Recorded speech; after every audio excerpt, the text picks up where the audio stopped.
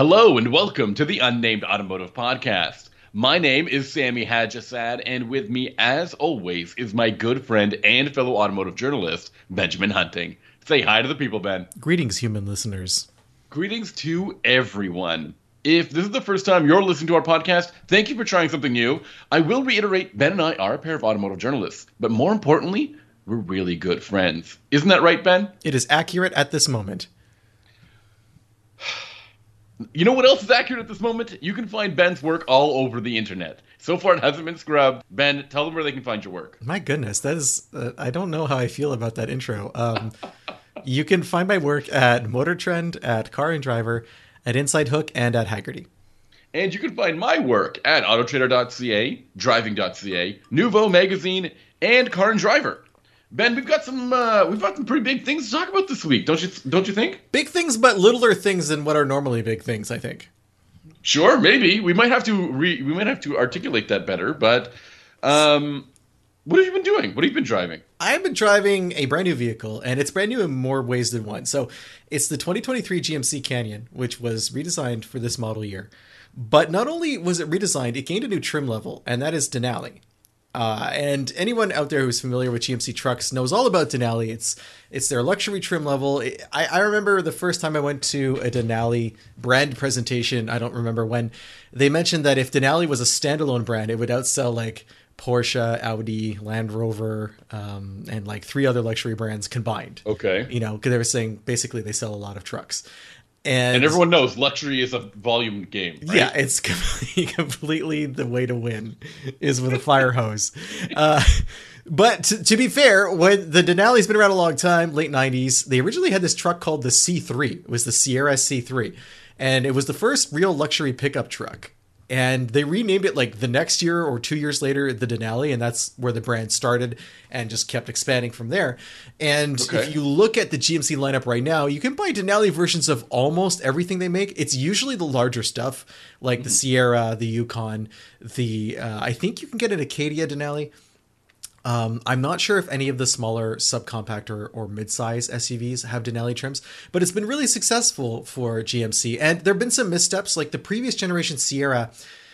It wasn't as nice as the other luxurious trucks that are out there now, because everyone has a luxury model, right? This has been my recent take on Denali, was that maybe it's a GM thing, but like their luxury, what they call luxury, I'm not sure really translated to the rest of the industry in the latest generation. I think it's model specific, because like the Yukon Denali is pretty great. It's pretty great. Like if you compare it to an Escalade, yeah, you're very close. You're very close. But the pickup trucks didn't really have that. So when they came out with they fixed that. They did their best on the new version. They did like a kind of a refresh on Denali. Like you couldn't even get adaptive cruise control in the Sierra Denali. That's not right. No. Right? Like that doesn't. But to me, Denali used to have a killer app, and that was Magna Ride.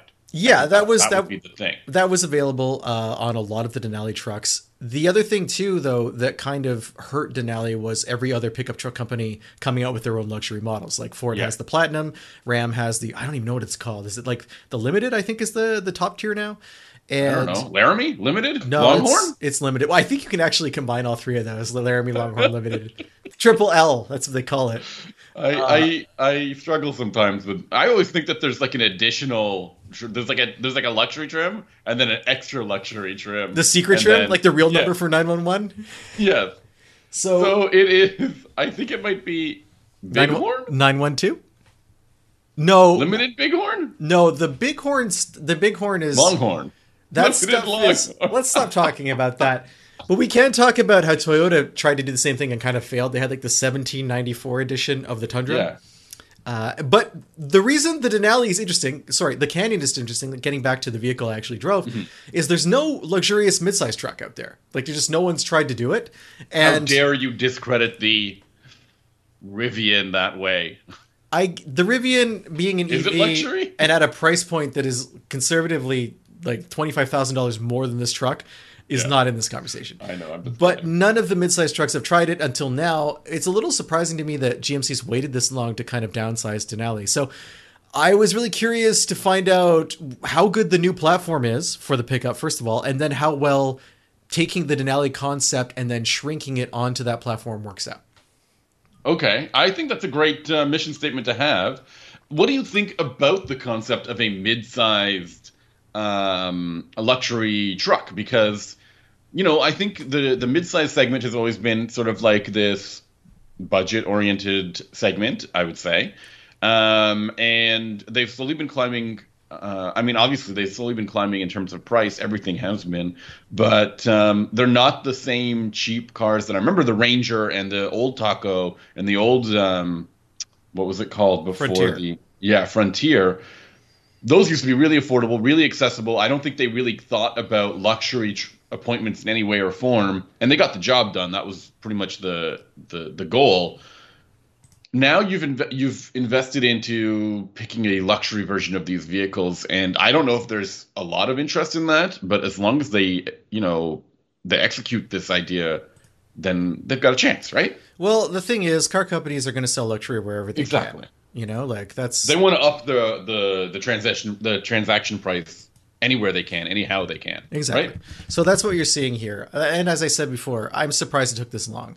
But GMC Canyon is already more expensive as a midsize truck than a lot of its competitors because, GM already has another midsize truck from the Chevrolet, the Colorado, right? The Colorado, yeah. And they need to differentiate those trucks. They can't just sell side by side and have the slight styling differences. So the GMC trucks, they all start at a higher price point than the Colorado.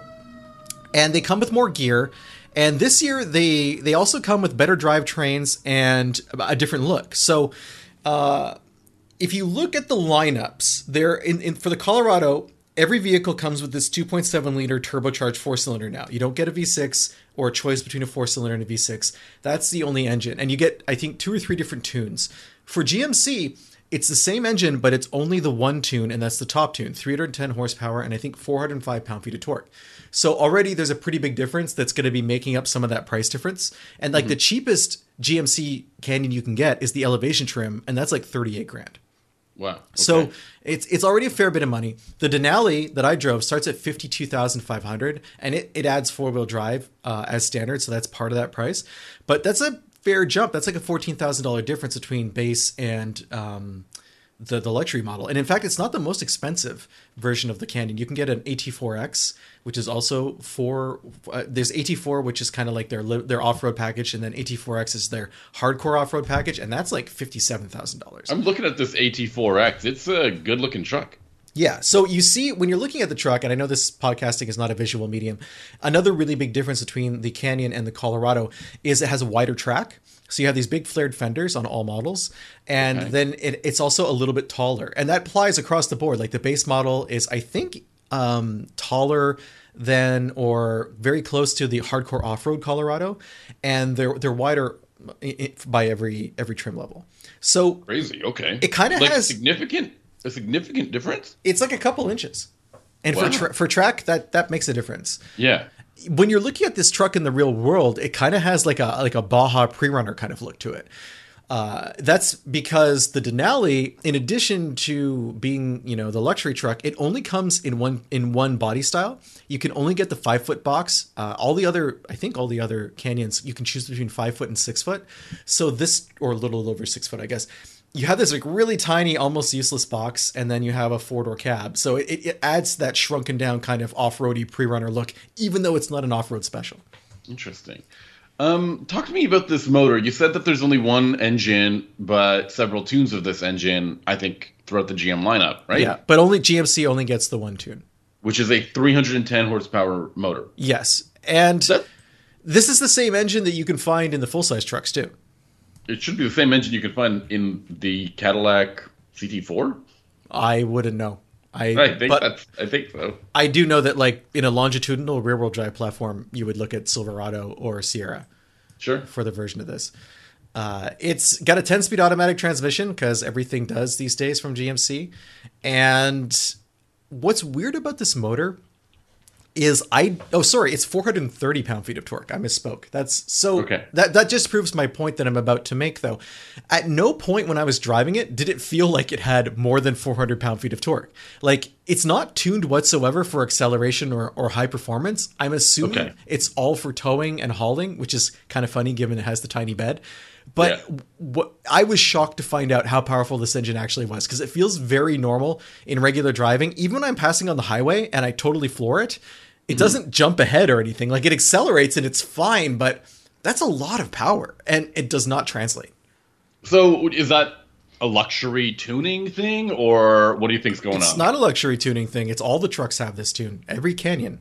So no, but in terms of you not feeling any sort of go ahead there. I don't think so. I mean, it would be the same in the base motor. I think it's just tuned for, like, when I built my Jeep, I put in a more aggressive camshaft, but the camshaft puts all the torque down low so I could tow with it, and we all know how well that went. Yeah, not well. But I'm assuming it's similar in terms of how the boost comes on with this particular vehicle. I do want to say there's a lot about this four-cylinder engine that makes you think you're driving a diesel. Like, it does have that kind of acceleration profile, and it makes a lot of weird sounds. It has like turbo whistle and other turbo sounds that aren't whistle but are, clearly something is spinning under the hood, and it's rough at idle. When you're just sitting at a light. My model had like 500 miles on it. Still brand new, not broken in. But I was surprised by the pedal shake that I felt from the engine. And I did some reading to see if other reviewers had a similar experience. And the answer seems to be yes. That just seems to be how this engine is in this application. So what you're telling me are a couple of characteristics that do not seem or sound particularly luxurious. Well, the engine noise is... or worthy of 50 grand. The engine noise is neither here nor there. That's just how things sound these days. But I do agree that the pedal shake is not something I would associate with a luxury model. I was very surprised by that. Okay, so continue on with me, though. Like, it looks... to me, honestly, it looks pretty good for a small pickup truck. I imagine this is great for people who actually don't want to do a lot of towing or hauling or work with their truck because you don't want to damage this beautiful-looking truck. And, a four-cylinder should get you better fuel economy. I don't know if that's particularly true, but tell me if the interior lives up to the Denali name? It does and it doesn't at the same time, and that's one of the more disappointing aspects of it. There's nice materials on a lot of the places you would be looking at, like... Okay. I guess door panels and the dashboard has some nice leather, and it has leather seats. I am constantly staring at door panels while driving. Yeah, I know. It's one of my dangerous, and we wish you would stop. The but stare come and on, drive. They put all of that effort there. It's just like Too Fast, Too Furious, except you don't have a passenger. You're just staring at the passenger seat. Yeah. It had heated and cooled seats. It has a heated steering wheel. It's got a pretty nice gauge cluster and a reasonably large infotainment display. But like a digital gauge cluster, or just analog gauge. Oh, nice. But then you look down, and like the bottom of the dashboard, where like there's some controls down there for various things, and there's like hard plastic that's kind of not properly attached. Like it's pointed up, or like maybe it's been pulled out or something. And this is a brand new truck. I'm one of the first few people to drive it. Just stuff that really looks like it belongs in a lower edition version. And there's no real killer features about it. Like, it has a head-up display. I don't think you can get that in other versions of the Canyon, and I appreciate that feature. But it's a lot of money, for a truck that, when you look at it compared to something like the Yukon Denali, which does feel quite different than the regular. Remember, I was talking about how the Sierra didn't look that, like, they had kind of the failed version of the Denali that wasn't that luxurious. When they went back to the drawing board, they made it so that the dashboard was like completely different for the Denali versus the regular Sierra. If you're inside a Canyon, it's not the same thing. You're looking at the same. Yeah, you're looking at a very similar instrument panel, and it's nicer materials in some places, just not across the board. The other thing that's kind of weird about the Canyon is almost everything is you have to go through the infotainment screen to do it. So like headlight controls, a bunch of control, trip computer. I remember I was on the phone with you when I picked it up, and I was trying to figure out how to reset the trip computer, and that can only be done through the infotainment center, even though it's on display in the gauge cluster. And that's really confusing. Like, if you're showing me something on the gauge cluster and I can't interact with it, that's not great user interface. I agree, but it's one of these like weird traits that continue on. I think it's a trend or maybe a fad in the automotive industry where they believe that high end equals user interface. And they believe that having more screens is actually what people connect the dots to high tech, and rather than actually being useful and Yeah, it's unfortunate as a engaging. philosophy. Also unfortunate, there's no magnetic ride control for this truck. Oh man, they're missing a bunch of really important marks here. I would have loved that. I think it would have been cool. Was the ride difficult? Was it like It's not choppy or difficult, anything? but it's a truck. It's definitely a truck. If you hit like moguls or like undulations in the road, it's not exactly crash bang, but it reminds you it's a stiff truck. Okay. So okay. I drove it quite a bit. I went on a road trip in it, and it was comfortable. But yeah, it's truck like at all times. So I think that the addition of magnetic ride control would mitigate that somewhat. That's something that I think is seriously missing. The other thing that's missing is the cargo bed is not useful. It's really not useful, and it's too bad that Denali owners or buyers are restricted to the 5-foot box. I hauled some stuff in it, but what I hauled was I found a way to kind of get around the problem with the box. Instead of thinking horizontally, I decided to think vertically. Okay. There's a tree in front of my house that bends down into the street to the point where it's starting to scrape on people's cars when they park in front of my house. And it's created this canopy of darkness and foreboding in front of our stairwell. So I took a stepladder and I put it in the box of the Denali and I climbed up and I trimmed the tree. And since I was parked right under the tree, the branches just fell like right into the box. So I didn't really have to clean them up, or I only had to do a little bit of cleanup. Yeah, it was honestly, it was satisfying. And then, but the thing is, like, not all those branches would fit in the box because it's so short. I had to actually cut up some of the branches to fit them in this cargo area of a pickup truck so I could take them to the dump, right? But to me, that's what this is. This is like the go-to for this truck. I feel like that's personally what it's made for, which is like really small kind of project. Like half-assed, dangerous ladder decisions. Yeah. That you can modify, or it's the job is flexible enough to fit the limitation of the truck's bed. So I posted a picture of myself or of this activity on Instagram, and I received 2 comments. The first was one was from a friend of mine who works for GM, and he's like, "I'm not sure I can condone this use case for this vehicle." And then the second one was from GMC Trucks itself that said, "Yeah, I get the job done." So I know, like, legally they probably aren't happy that I'm using an unsecured ladder in the bed of a truck that I technically don't own, but on the other hand, it shows how versatile owning a pickup truck can be. Okay, then you've talked to me about the ride. You talked about the motor. Does it have adaptive cruise control? You've talked about okay, great. What about this 10-speed? It was largely unnoticeable. Hey, which is good. Yeah, I mean, that's better than it is in some of the other vehicles.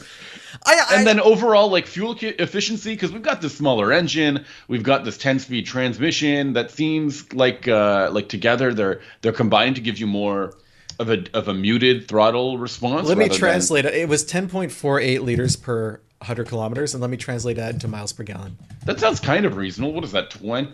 It's 19. So 19. I got 19 overall. And I actually don't think that's that great. Is that okay? A huge component of that was highway. So yeah, I mean, not great is, I think, the way to to say like it.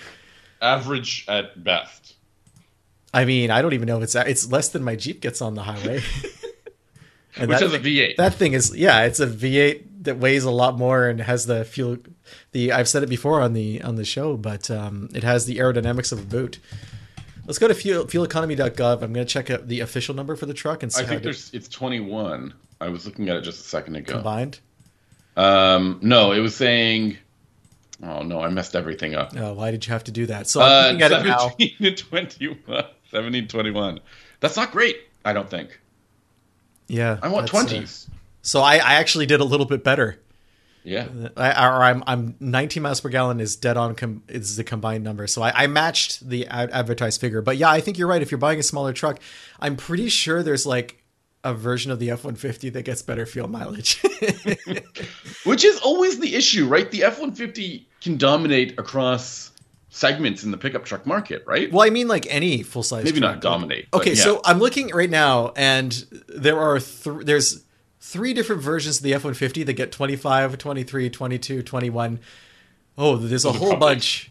Those are probably expensive. No, these are base models. And then I What? get, yeah. So if you want to get 19 miles per gallon in an F-150, you have to get the 5-liter V8. That's a base model, isn't it? No, the base model is the 3.5 V6, I think. No, sorry, the 2.7 liter turbo, I think, is the base now. And there's like a 3.3 liter V6 that's like naturally aspirated, and it's a flex fuel engine, but I'm not sure if you can actually buy that. I think that might be fleet only. Fleet only. Yeah. I mean, we're not a Ford like podcast. We don't really talk about Fords all that often, do we? But to me, I think F-150, the strength and weakness of the F-150 is that it can fit so many different people's budgets in terms of fuel economy and overall price. It can fit so many different people's expectation of a truck in terms of capability and interior space and luxury and technology. And then it has all of these different powertrains that can suit so many needs as well. You've got this Denali, this Canyon Denali that has one bed size, one engine, and an interior that seems not all the way at the luxury scale. Yeah, and also I want to point out that the Silverado with the same engine and 4-wheel drive gets exactly the same fuel mileage. Yeah, so it's just the drivetrain it seems limited. I mean, the Silverado is much bigger. Yeah. So that's strange to me. But in general, I mean, if you look beyond, I like the truck. I think that the new platform is good. Okay. I don't think I would buy the Denali. I don't think that there's a reason to spend that extra money. I would stick with like the AT4 if that's what you're into. Would you not cross to the Chevy lineup? No, because I haven't driven the new Colorado yet, so I can't say. It doesn't have the same look as the GMC, and I really did enjoy how it looked. I thought it looked great. So and then the Taco. I mean, obviously the Tacoma is the. Haven't driven the new one, so I can't say. Okay. Well, I mean, the Tacoma is like the segment leader in terms of mid-sized trucks. But like, if you were to compare the previous generation Canyon to the Tacoma, I think the GMC was a much better truck. Like, okay, just in terms of overall day-to-day livability, I have always found the Tacoma to be, what's the word? Just kind of rough around the edges. Yeah, rough around the edges, basic, not a lot extra going on. That's what a mid-sized truck was to me. You know what I mean? But like pricing, it was a staple. The pricing is high. Like it's not like the Tacoma is not giving you a discount. You know, they've got that Toyota tax on. Yeah, lock, if anything, right? It's the other way around, right? So, okay, then spending some time in a mid-sized truck, do you ever think about the other options in this segment that aren't quite body on frame? Are you trying to work in some Ridgeline discussion here? Not Ridgeline. About this. Not Ridgeline. Although I was thinking that the popularity of the Maverick has really skyrocketed. But not the same class of truck whatsoever. No, of course not. But I mean, I think a lot of people look at that and said, that's what I want for a small truck. And then there's this actually, body on frame truck over here with the Canyon that is loaded with technology and just the same, right? Well, I don't think they're the same buyer at all, because I think that, for one thing, the Canyon's a lot more expensive. Yeah. It starts out like, I think, twice the price. Yeah. So even the most expensive Maverick, I think, is not as affordable, is less expensive than the cheapest Canyon. Okay. The other thing too is the towing capability is dramatically different. Yes, that's right. It's like huge. Yeah. And 7,700 on the Canyon. And I think it's 4,000 max on the Maverick. Yeah. And the other thing too, though, about this conversation is you can't get a Maverick. Like, good luck buying one. It's one of the hardest vehicles to buy. So I don't know what kind of cross shopping is out there. I don't know if you can realistically go in right now cold off the street and buy a Maverick. I think everyone has had to either have ordered it within the last 6 months, and I think their production for this year might be just completely sold out. Okay. All right. That makes sense. But in terms of other trucks, we're still waiting to drive the new Ranger. I haven't driven the new Tacoma. I'm assuming they're going to be better inside than the old ones were. And it's entirely possible that they've caught up to GMC in that respect. Okay. Well, we're eager. This is always an interesting, I don't know. I find this to be, it's not a sliver. It's not a small market because there's a lot of Tacomas on sale every year. Yeah, they sell like 250,000 of those trucks. Something right? Isn't that a lot? To me, that's a lot. I don't know what your expectation is for a lot. To me, that's a lot. I just think it's interesting to see the spectrum of vehicles available for in this class and how they hit the target buyer. I don't know if people, to me personally, I don't know if a small pickup buyer is a luxury truck buyer, but I guess there's got to be someone out there, right? Yeah, well, we'll find out, right? Sure. Now, you were speaking of luxury truck buyers. You were driving something that weighs more than a truck and is Yeah. from the luxury segment, but isn't a truck at all. Yeah, so I drove the new Rolls-Royce Spectre, which is the brand's first electric vehicle and their first kind of benchmark for electrification as they plan to go fully electric or electrify their entire portfolio by 2030, which All right, is just 7 years away. so all of the eco-conscious James Bondian supervillains in our audience, listen closely to this segment. Yeah, I think eventually you get eco-conscious to the point of to the point of becoming a villain. Is that what you're suggesting? No, not at all. Okay. It is an interesting demographic to talk about electrification here. And to me, having spent so much time testing out different EVs, including very expensive ones, or ones that I would just deem expensive, the way Rolls-Royce has done their electric vehicle seems very different, with different focuses entirely. So when I say that, let's talk about some of the high-end electric vehicles that we have driven. We've driven the Taycan. You've driven an Audi e-tron GT, I believe. RS. RS, GTRS. I think we've driven EQS and some other vehicles around that price point, which are can get over 100 and even closer to 200. I know Taycans can be about 200 grand in some cases. These emphasize a couple of key features: long range and instant performance, instant torque. They might even boast 0 to 60 times of under 3 seconds. So you're saying that these are all like more than just kind of traditional luxury. They're more focused on performance and kind of wowing you in that way. I think they're trying to justify themselves as electric vehicles by taking advantage of the technology in a different way than Rolls-Royce is saying, Okay. which is the emphasis on Rolls-Royce is to be quiet, comfortable, just super smooth. And so what they're going to say is, I think they have an EPA rated range of 260 miles, which isn't a ton. I actually think they can get 300 because the cars that we all tested said that they were getting about 300 miles of range. Again, not a lot because there are EVs out there that are getting, I think, 500 or something like that, especially like a Lucid Air, right? Especially when you're talking about the Lucids, which are very expensive as well. And it does 0 to 60 in 4.4 seconds. These aren't mind-blowing numbers, right? No. What's the point of this? Why? Well, it turns out, obviously, you got to start thinking like a Rolls-Royce owner who obviously has. I got to stop you right there, Sammy. I think like a Rolls-Royce owner every single day of my life. Oh, right. Sorry. Thank you very much. You do have about half the garage size of a garage number as a Rolls-Royce owner. They probably have about 10 cars. Yeah, but I bet all 10 of those are functional like all the time. If they want to go fast, they can probably pick out any number of exotics that they own in their garage. If they want to go far, I'm sure they have a vehicle that can do that trip in style and comfort as well.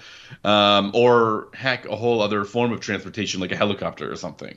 So that means Rolls-Royce can emphasize what makes their vehicle interesting beyond the electrification aspect. And of course, we've talked about Rolls-Royce vehicles. They're really well loaded. They really do hit exactly what they're supposed to be going for. You're not looking for agile handling or really impressive performance. You're looking for something that coddles you, that surprises you, that has whimsy or charm, and can be customized to the point of it being practically one of one.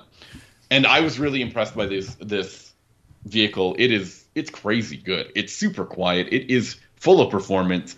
And a lot of the changes they made as they went into, to electrify the Rolls-Royce are interesting. So would you say that? So just sorry to interrupt, but would you say that the electric Rolls is almost identical to the gas-powered Rolls in terms of experience, or are they aiming for a different experience specifically? Yeah, I think it's almost identical. Yeah. Okay. I'm going to talk about a couple of things first. So let's talk about the powertrain. Under the hood, this is powered by two electric motors. Combined make. I have the numbers this time. I'm ready for it. Okay. All right. I don't believe 584 horsepower. I can't confirm this is accurate. You could just be pulling this out of the air.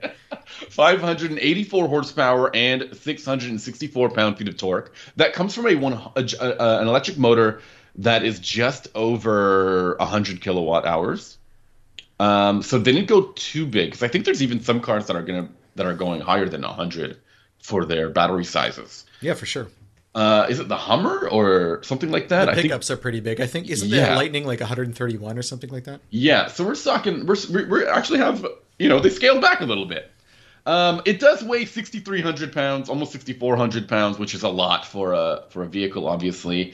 And it's huge. Like, it's simply massive. This thing the side profile of the thing will extend past an Escalade. So just to put that in perspective, and it's a two-door. So those doors, believe it or not, are the largest doors they've ever put on a two-door Rolls-Royce. They're 5 feet long. How am I supposed to feel about that information?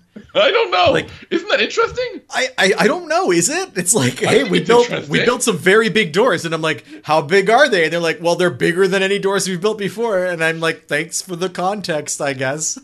5 feet long doors. That's how long the door is in particular. I mean, I'm intimidated, I guess. I don't know how I'm supposed to react. I mean, it is so big that you have to they're motorized, right? Keep telling me how big they are. I can't get enough. I think that's the most interesting thing, right? Of course, I've always said this, vehicles with power doors, minivans and Rolls-Royces. It's true. Sorry, go on. Yeah, go ahead. What I was going to say, are the doors bigger than the hood? Are they bigger than the hood? Is there a hood? Is there a trunk? Is there a frunk? There is no frunk, okay? I asked them about this because the hood, you're right, is so long that if there was a frunk, you wouldn't be able to reach it, apparently, and you'd probably end up scratching the front of the vehicle. The grille is the widest grille they've ever had on a Rolls-Royce vehicle. I was caught off by that. Is there anything else on this vehicle that is larger, wider, taller, bigger, heavier than anything they've ever done before? I need a full breakdown. Okay, the hood. The grille is wider. The doors are longer. Yes. There's a panel that runs from the A-pillar all the way to the trunk. That's the longest. Piece. That's the longest panel they've ever made on a vehicle as well. That's what I need.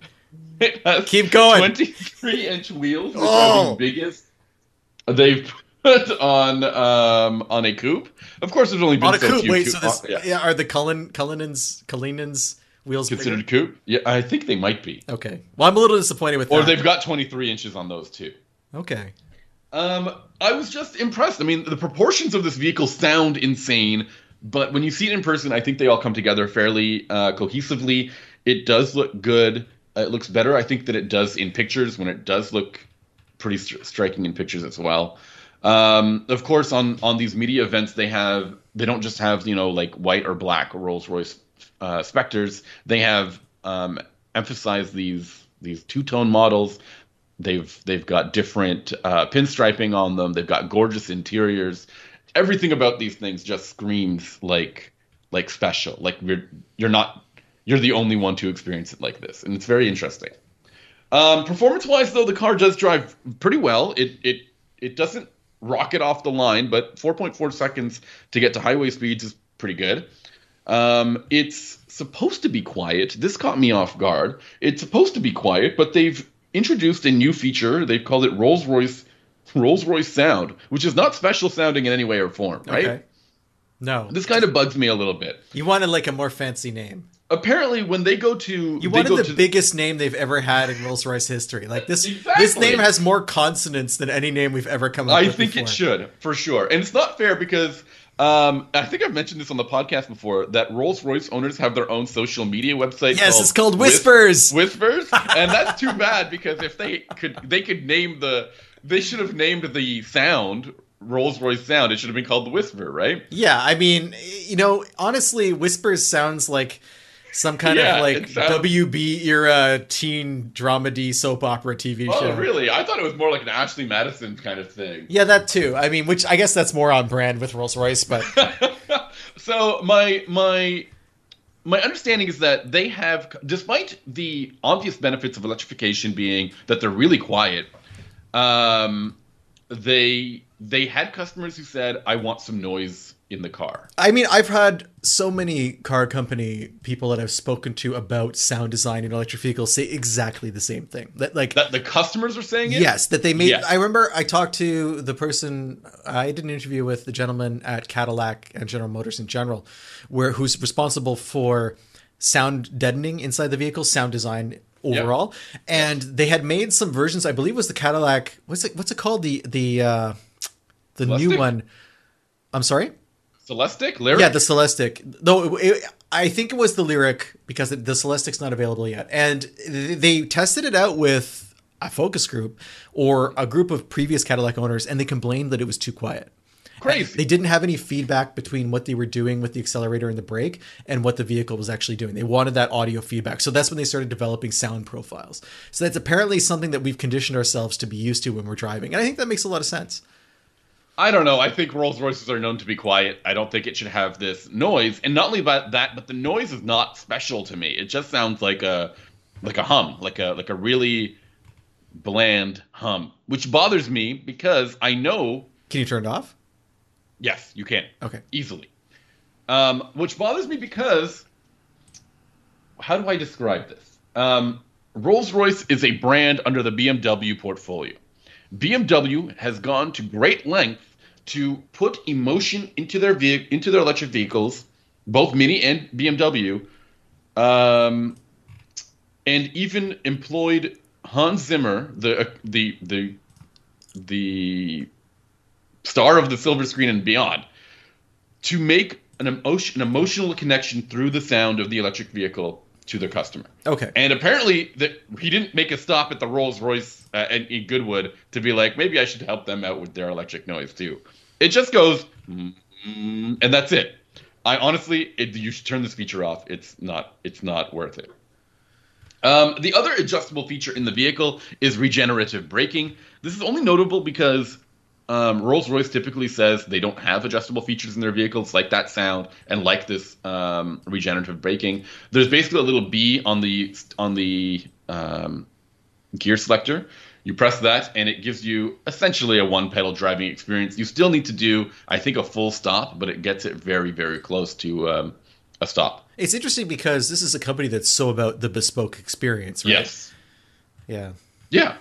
Otherwise, the interior, again, I want to talk a little bit about trends in the industry. I think especially when you go to the electric vehicle field, when they're loaded up to 6-digit figures, think about the Mercedes EQS, for example, which has, I think, a 50 inches of screen estate on the dash, which actually doesn't look good, right? No. It looks cheesy. Rolls-Royce does not have 50 inches of screen estate. It doesn't even have that much at all. Its screen is essentially the size of a normal iDrive screen. It sits there on the top of in the dash, not on top of the dash. It's controlled by a knob or touch screen. And you still have all those old school physical buttons that you can press and adjust, and those feel great. It's almost like so good. It's almost like good design is timeless. Yes, I think that's exactly it. And additionally, not only that, but the materials that they use on the dash in the cabin are unbelievable. They even encourage you to feel the metal. Feel the metal. Is that an actual Rolls-Royce slogan? Of the vents, they actually want you to flick them so that it makes that kind of ping noise. Hello, Poughkeepsie! Are you ready to feel the metal? Is it like that? Ping! Yeah. So they did change the digital gauge cluster. They added a digital gauge cluster. So I think before you used to have these knobs, including one that said, I think power reserve. Now there's a digital gauge cluster, which actually gets customized based on your vehicle's, either your vehicle's interior or exterior. So certain parts of it's a very minimalist look. I love it. It's really good looking. It's not overloaded with information, but the dial, for example, or the filler of the dial can be customized to the exterior paint finish or the interior paint finish. But you can't turn the sound off. You can turn the sound off. You can't turn the sound off. Sorry. So I really appreciate that because, come on, you'd love that in any other vehicle with a digital gauge cluster, right? Like to make it feel like it all fits together. Yeah, I mean, it's cool. Yeah. I'm happy with that. The cabin is the usual Rolls-Royce stuff, super comfy seats, really really high-end attention to detail. They used to do this thing called, or they still do this thing called a Starlight roof liner, where they basically have at night there's a bajillion LEDs in the headliner that look like you're looking at the stars. You can customize this apparently. But you can't turn the sound off. You can't turn the sound. You can turn the sound off. You can? You said you I can. couldn't. You said I couldn't change it. You can turn it off. You can't change it. Okay. Sorry. I can't believe I wasn't clear about that. I thought I said yes. Sorry. So you can customize that starscape for whatever reason if you want it to be the day, like a very important day. Maybe it was the day you got married. The day Captain Kirk was born. Sure. I don't know how you'd know for sure. You'd have to really get somebody to check on whether or not the stars are exactly in that that arrangement. But for the Spectre, Rolls-Royce has also applied that starscape to the doors. So driving this thing at night, it just feels like you're surrounded by doors. You're basically in a spaceship, which I imagine is the owner's next purchase, right? Yeah, it's like leading you up to that Virgin Galactic purchase that you're about to make. Exactly. The car starts, if you can imagine, a starting price for a Rolls-Royce at $420,000. There's another $2,700 worth of destination fees, and of course, you're probably going to spend over $100,000 on customizing it once you outfit this. But to me, the overall experience reminded me of what a luxury car is supposed to be. It's supposed to make you feel super special, and I think when all of these other electric vehicles are making the same claims to fame about 0 to 60 times, they can push you back in your seat. When all of them do the same thing, it's no longer special. Do you know what I mean? No, I do know what you mean. I agree. I mean, again, we're talking about a vehicle that maybe 0.1% of the population will ever experience. So yeah, it had better be special. I think they really hit the mark on this. It really impressed me. Obviously, I was really skeptical that it would just be basically a BMW i7 with 2 doors. It isn't that. It really, really just all of the details combined to make some really cool car. Okay, well, anything else that you want to talk about with the Spectre?